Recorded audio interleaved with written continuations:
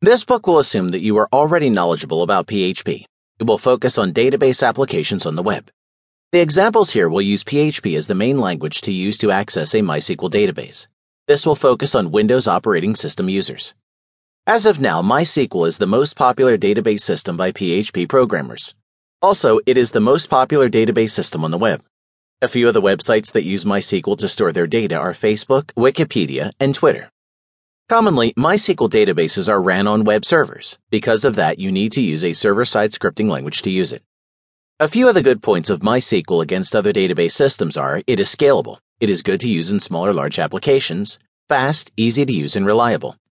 If you are already familiar with SQL, you will not have any problems in manipulating MySQL databases. Preparation. In the first part of this book, you will learn SQL or Standard Query Language. If you have a database program such as Microsoft Access installed in your computer, then you can use it to practice and apply the statements you will learn. In case you do not, you have two options. Your first is to get a hosting account package that includes MySQL and PHP.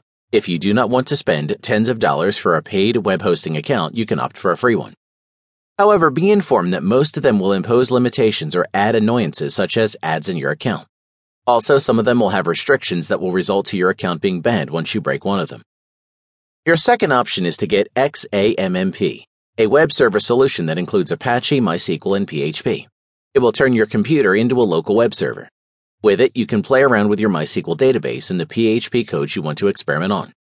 This comes with PHP MyAdmin, a specific tool that will be discussed later in this book.